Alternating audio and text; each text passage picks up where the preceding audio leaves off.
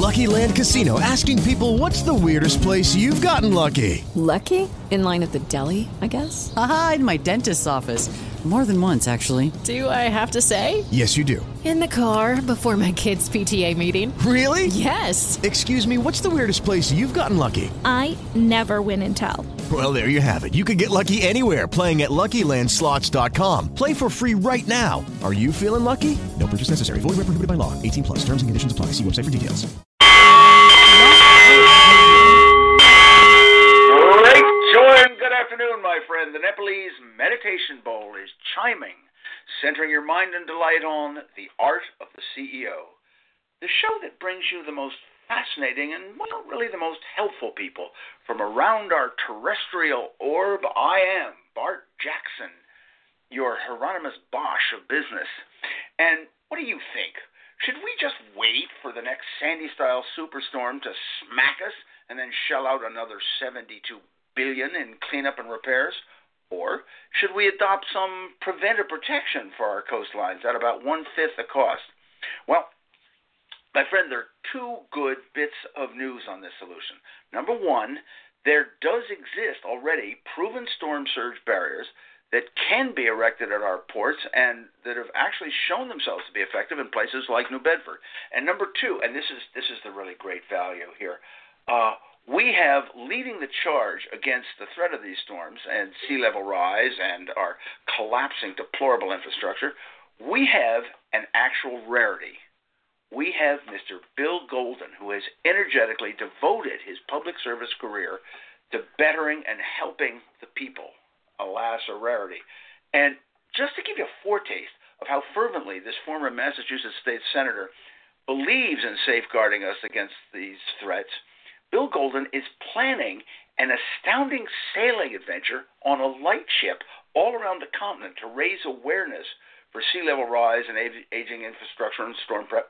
And, well, you really just need to listen to this crusading man. So whether you are the regional environmentalist and scientist who's been fighting the awareness fight for decades, like Joe Pilka, or you are a reinsurance executive terrified by the recent high payouts, like Sarah, pull up your chair a little closer. Join us at this feast of wisdom, all carefully cuisined to make your careers thrive and your adventures flourish. Bill, I'm so glad that you've chosen our port into which to share your storm of controversy and hope. So glad you could be here. Well, Bart, it's definitely a pleasure. I've been called many things in my life, most of which I couldn't repeat on air. but calling me a rarity is a first. Oh, yes. Well, what is it Ernie Kovacs always said? They call television a medium because it is neither rare nor well done. But anyway, now, we've had Hurricane Sandy, and it blew through. For those of you who are on a certain end of the spectrum, that was what they call a hurricane. And it was just one, but this was just one superstorm. I mean, it ravaged America, left $71.8 billion in repairs in our wake. But really, that was a rare fluke, right? I mean, this is not sort of going to come our way again in our lifetime, right?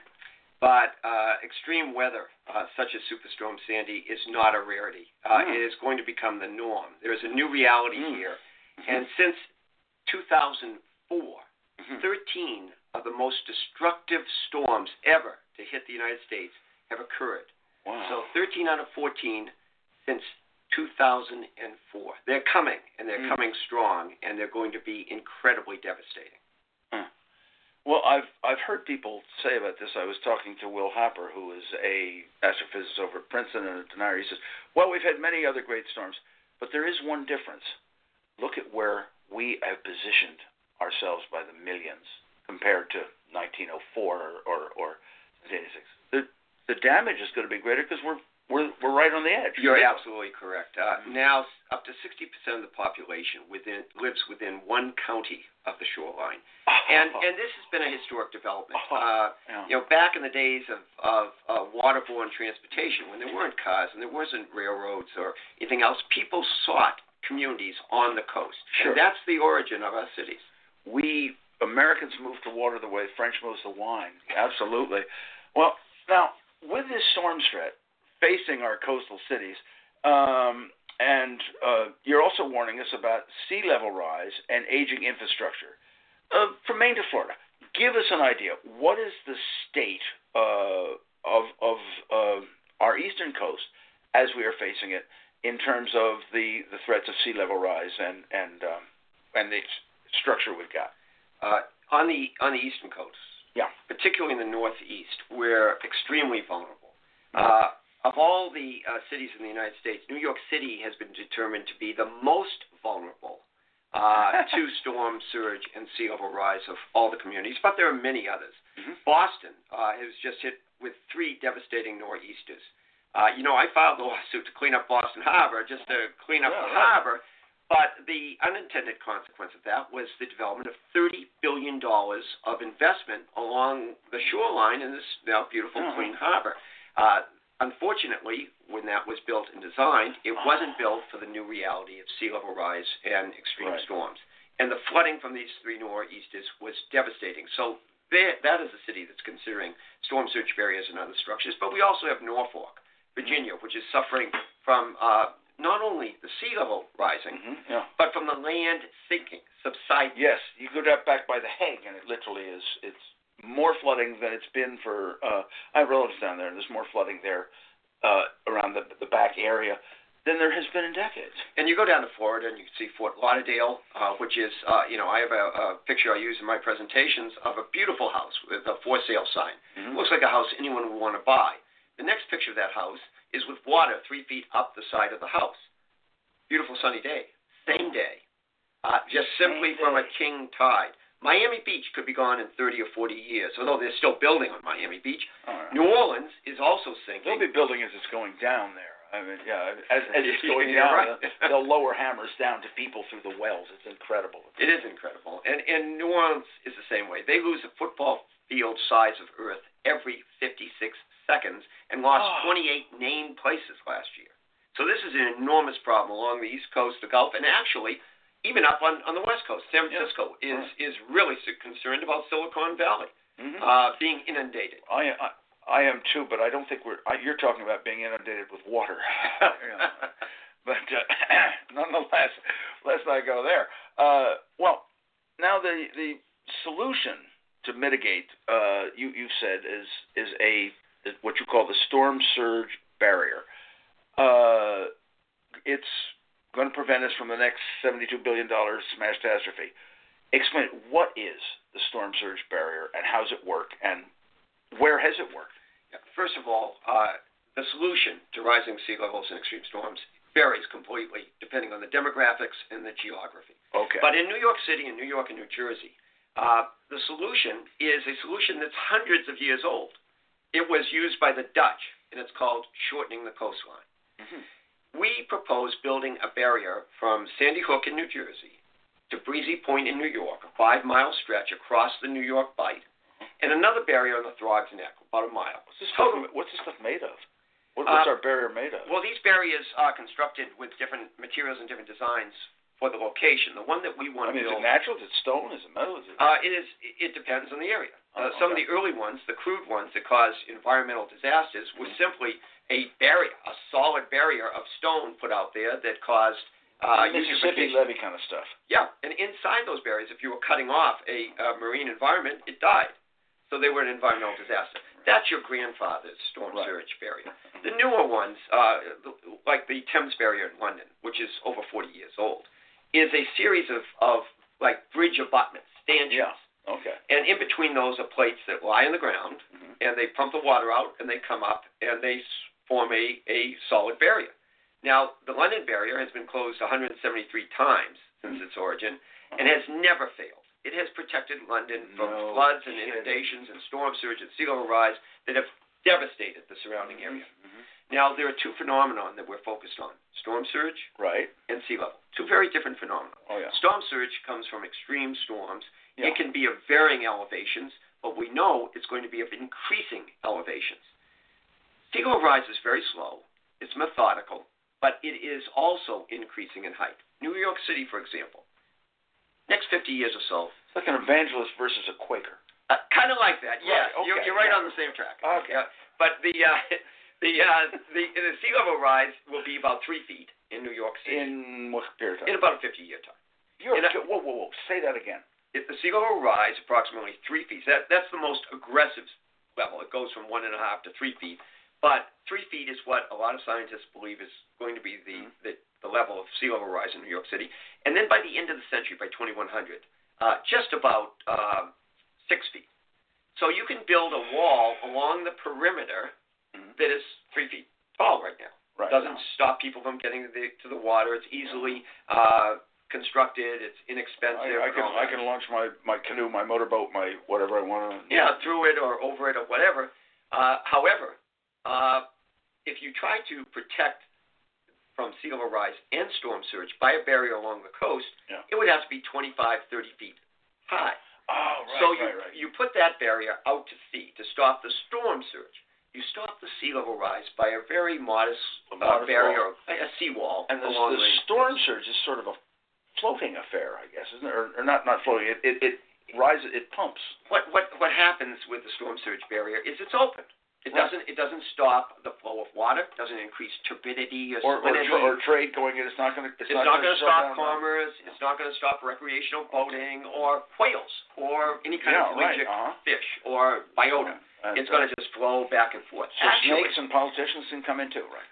Well, I don't know. Getting from New York to New Jersey, I think you're going to need a passport in the future, so I'm not sure politicians are going to flow through this. But anyway, and the eye of the needle thing as well. Evil of two lessers, whatever. Yeah. Yes.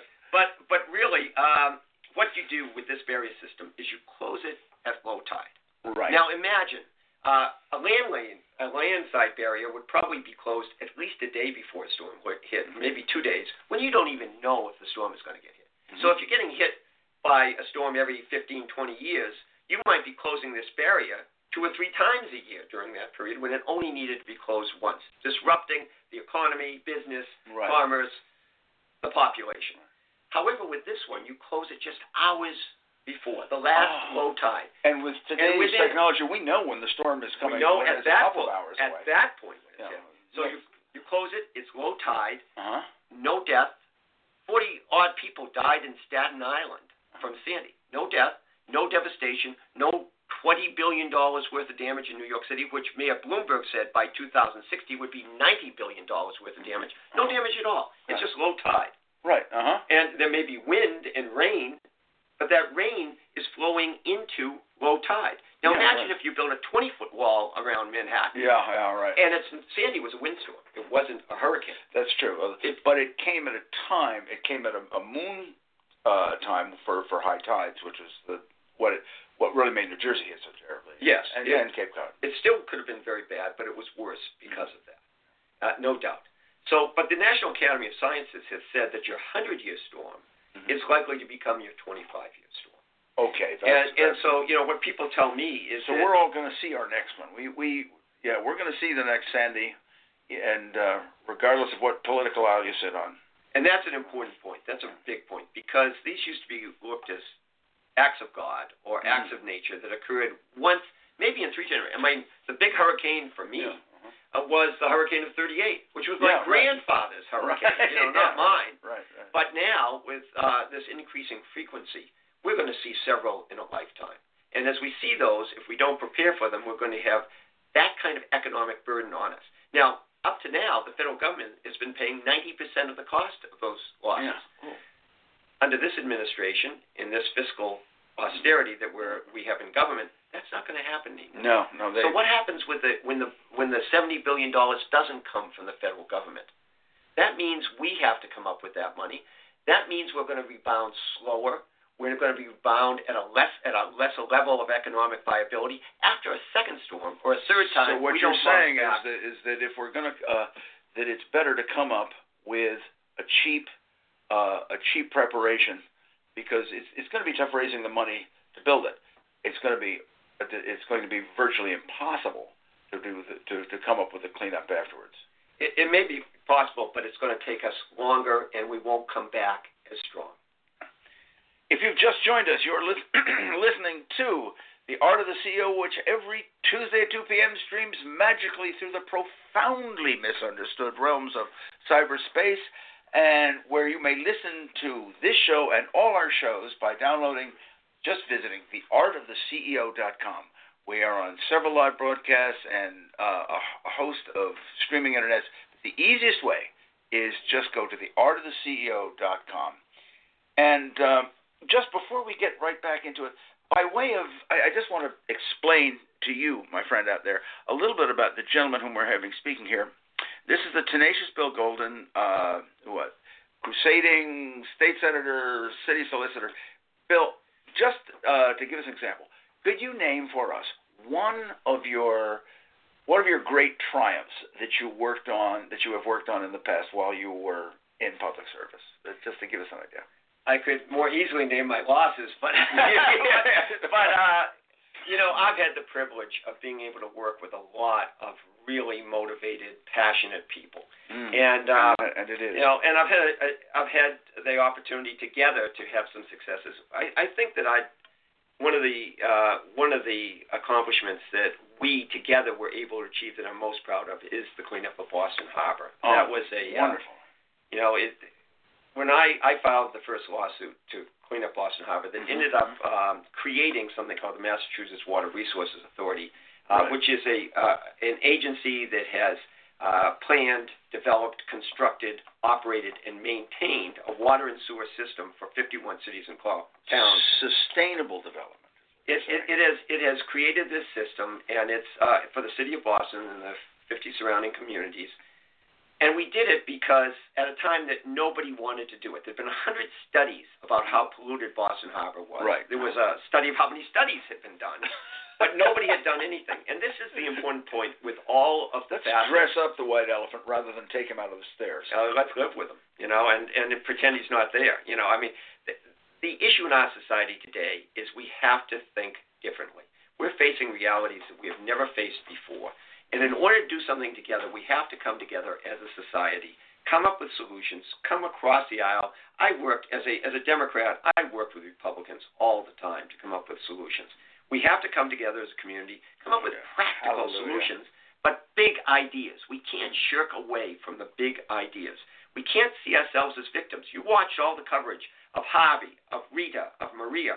It was not 10 seconds about preventing those disasters. It was all that we were the victims of those disasters. Yeah.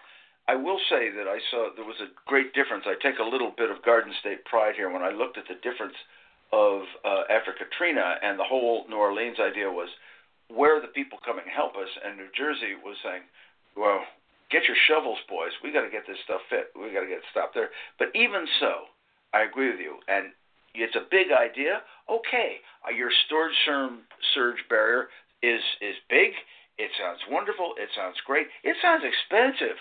What kind of money are we going to have to come up with to, just one coast. Let's just take the East Coast. What kind of money are we talking about here? We're talking about investments of billions of dollars. There's no question it's going to be expensive. But we have to look at the alternative. And when we look at the alternative, we have to think on a multi-generational basis. What we're trying to do with the Storm SurgeBarriers system is to protect New York City for 100 or more years, for several generations. And when you say, one, is it worth protecting? It's going to be so costly. Is it worth protecting? I think you could find a lot of answers to that one, but go ahead.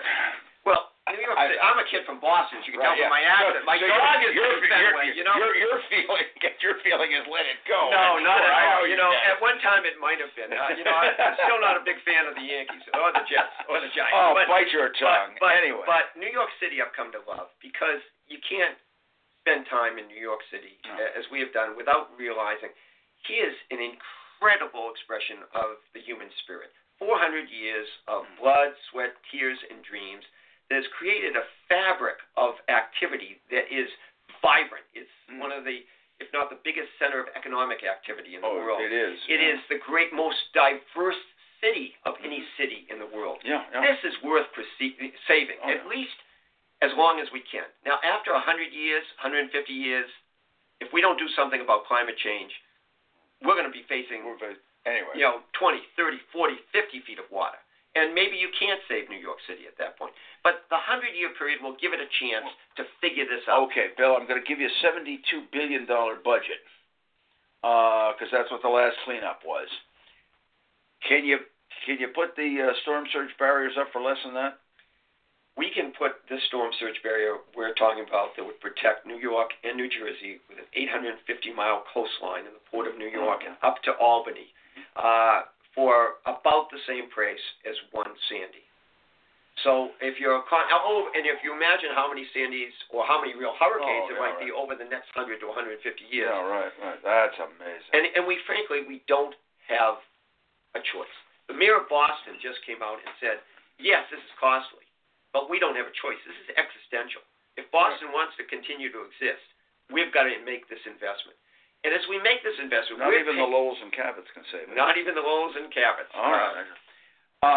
Bill, I think this is you've really taught us a lot, and I believe that after all he's rushed upon us, it's time to take a brief sorbet from all the wisdom that Bill's been giving us. And so allow me to give you a few utensils for today's Feast of Wisdom. And the first utensil, as I always do, allow me to remind each of you hearing my voice that the good Lord has gifted you with the title and privileges of Chief Executive Officer of yourself. And since that's really the most important position you'll ever hold in your career, allow me to ask, will this be the day that you take a good look at those road-blocking fears and assess what percent are real versus imagined? Or will you continue to just slip on the comfortable old shoes and scurry cringingly all around the old familiar path? The choice, my friend, is truly, truly yours. And as a second utensil, I can sense your yearning to steep your lips into a little laughter and taste the scriptural recitation from the 102 Best Business Quips book. And today, by the great good theories of Ganesh, you will be hearing your quip from guest announcer, Mr. Braden Golden. Braden, what is the quip you have chosen for us? The quip today is, if you can afford to pay your people, what are their worth if you need better people? Absolutely true. Right. Wonderful. And, as an afterthought, I've often thought that if you don't value your people above your ability to take care of them, you should look at that. And fortunately, I always said I believe in hiring people smarter than myself. Of course, they say in my case it's impossible to do otherwise. Anyway, as a third utensil, by the way, if you smirked a bit over that quip that Braden gave us, we've got them literally by the books full. Just visit bartsbooks.com and pick up your copy of 101 or 102 Best Business Quips, and it will give you a rich arsenal of load-lightning laughter to cheer up all your fellow chain gangers at work. And as a third utensil, we sumptuously spoon to you the answer to last week's business quotations, and that is, who was the name of the person who said, "Fortunes are made by buying low and selling too soon"? Those words, my friend, were spoken by none other than the head of Europe's great banking family, Mr. Nathan Rothschild, who also makes a killer Cabernet, but that's another story. So congratulations to you winners, and stick with us, because later in the show, blurting your way, comes another enriching quotation. And if you are among the learned souls who knows the name of that sage, scribble it right down and send it right off to info@bartsbooks.com. And if you're correct, your knowledge will earn you a soul-stirring gift, freshly disemboweled from the dungeons of Bart's Books bookstore. And before we return to Bill Golden's climactic superstorm preventions and his grand sale, allow me to introduce to you the company by whose good graces we're here today. That company is Prometheus Publishing, creator of, among many other divisions, Bart's Books Ultimate Business Guides, and you may visit bartsbooks.com and explore a wide wealth of wisdom from business masters. And this very day, folks at Prometheus invite you to take a look at the book which launched this whole bizarre radio show. It is also entitled The Art of the CEO, and it's a volume which, it collects and it distills the most masterful practices of business leaders from around the globe and presents them to you in a way that you can apply to your own career in business. And that is going to make all the difference in the world for you. This book has been praised by radio show host and CEO himself, Daryl Gunter, who said, quote, "One of the best business leadership books I've read in my career, full of wisdom. What are you waiting for?" So carpe diem, my friend. You are worth it. And now, with utensils in hand, let's float our boat back onto the ravagement solutions provided by the far-sighted Mr. William Golden, President of the National Institute for Coastal and Harbor Infrastructure. Now, Bill, as I understand it, you have several plans for funding the Storm SurgeBarrier project. One of them involves enlisting insurance companies. What is one of the ways? How can we pay for this relatively painlessly? Well, a few weeks ago, we had a symposium that was located at Goldman Sachs World Headquarters. We invited a number of experts in, and there was a panel that presented options on how you finance massive coastal infrastructure projects, traditional options and innovative options. Right. And one of those options, which was presented by Marvin Marcus of Goldman Sachs, was a concept where you would put a surcharge on insurance policies. This would be automobile policies, real estate policies.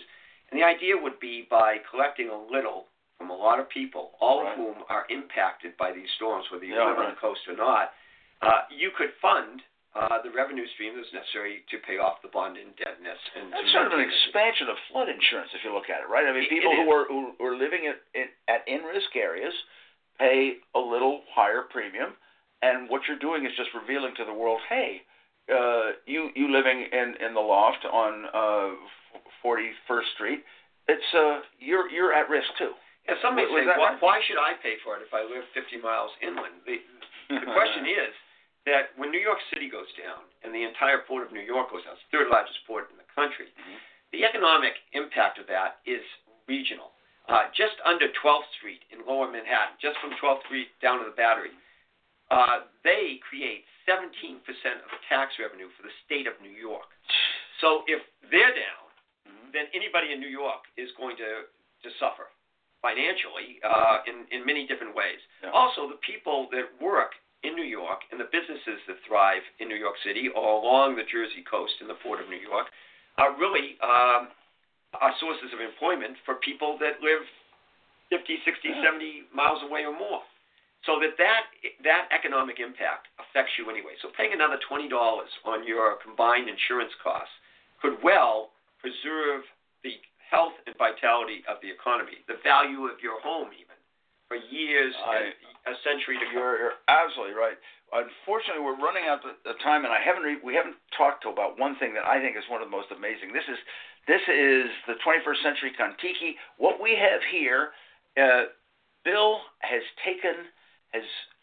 bought a light ship.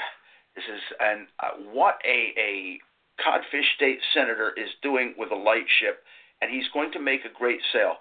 Bill, briefly tell us what in heaven's name is a light ship, and why are you outfitting, and what the heck are you going to do with it?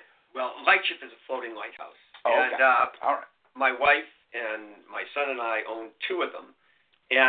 Two of them, and these are antique floating lighthouses, and we bought them to preserve them, but also to preserve the tradition they represent. These light ships were based to warn people of hazards, and because both of them served the Nantucket Lightship Station, their beacons, the lights on top of the masts on these ships, greeted immigrants from 1854 to 1983. Yeah, sure. So if you came to this country and you saw that light, you know you had arrived in America. So the lights became known as the beacons of hope and warning. Wonderful. And taking those beacons of hope and warning and trying to see the hazards that live beyond the horizon. You can see these lights beyond the horizon. I can see where your metaphor is going, and you are going to do what? We're going to circumnavigate the continental United States, going port to port, focus on this new reality of rising sea levels and extreme storms, and building a coalition that can speak with one voice and one agenda as a wake-up call to this country that we have to address this new reality, or it will impact us as a national economy and our national security in a detrimental way that affects us for generations. I don't need to believe in climate change. I can say it's a liberal plot, but I can still believe and get behind what you're doing, right? Senator Cornyn from Texas doesn't believe in climate change, doesn't believe in rising sea levels, doesn't believe in earmarking. Last year he earmarked $350 million to build a storm surge barrier, design the storm surge barrier, and just got the lion's share of $15 billion from the president's latest budget to continue with that design and construction. We have this threat to our national security and our national economy that has to be addressed, and if we don't do it, we not only cause this problem, I believe, but we're failing multiple generations in assisting future generations to address it successfully. And what do we owe our generations?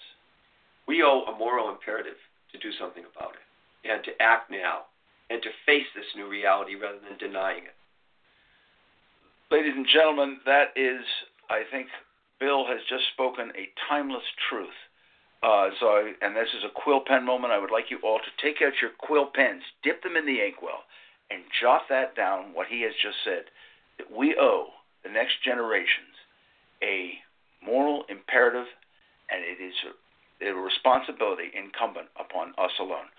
Bill, if I want to help, if I want to help you float your boat, if I want to learn more about climate change, if I'm looking for a speaker with a triple-digit IQ, how do we get in touch with you? How do we learn more about this? You can log on to NICHIUSA.org, NICHI.org. That's the acronym for the National Institute for Coastal and Harbor Infrastructure.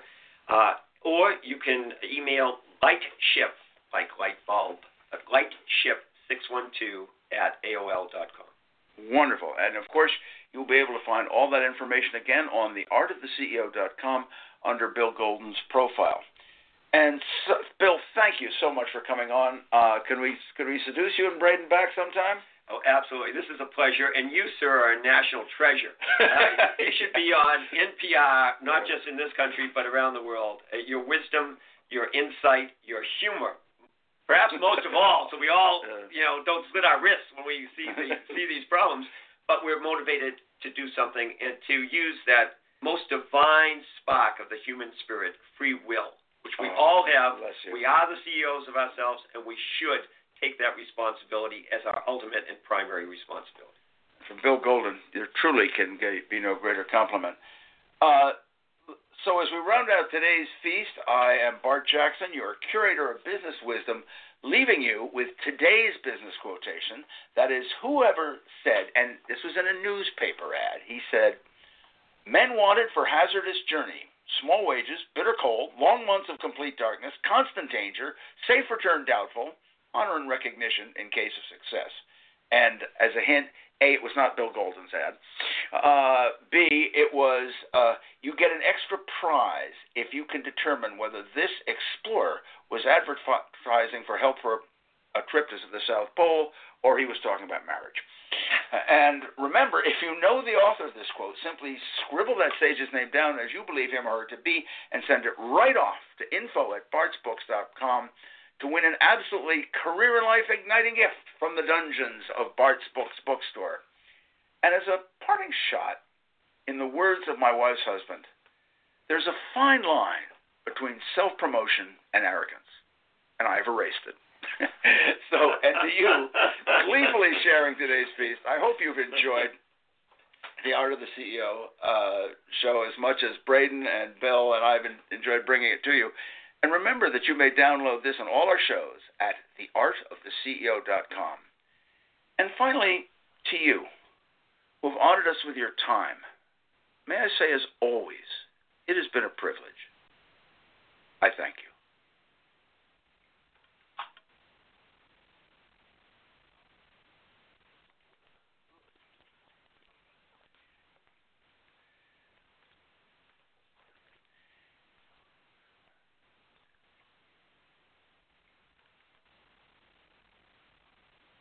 Lucky Land Casino, asking people, what's the weirdest place you've gotten lucky? Lucky? In line at the deli, I guess? Aha, in my dentist's office. More than once, actually. Do I have to say? Yes, you do. In the car before my kids' PTA meeting. Really? Yes. Excuse me, what's the weirdest place you've gotten lucky? I never win and tell. Well, there you have it. You can get lucky anywhere, playing at LuckyLandSlots.com. Play for free right now. Are you feeling lucky? No purchase necessary. Void where prohibited by law. 18+. Terms and conditions apply. See website for details.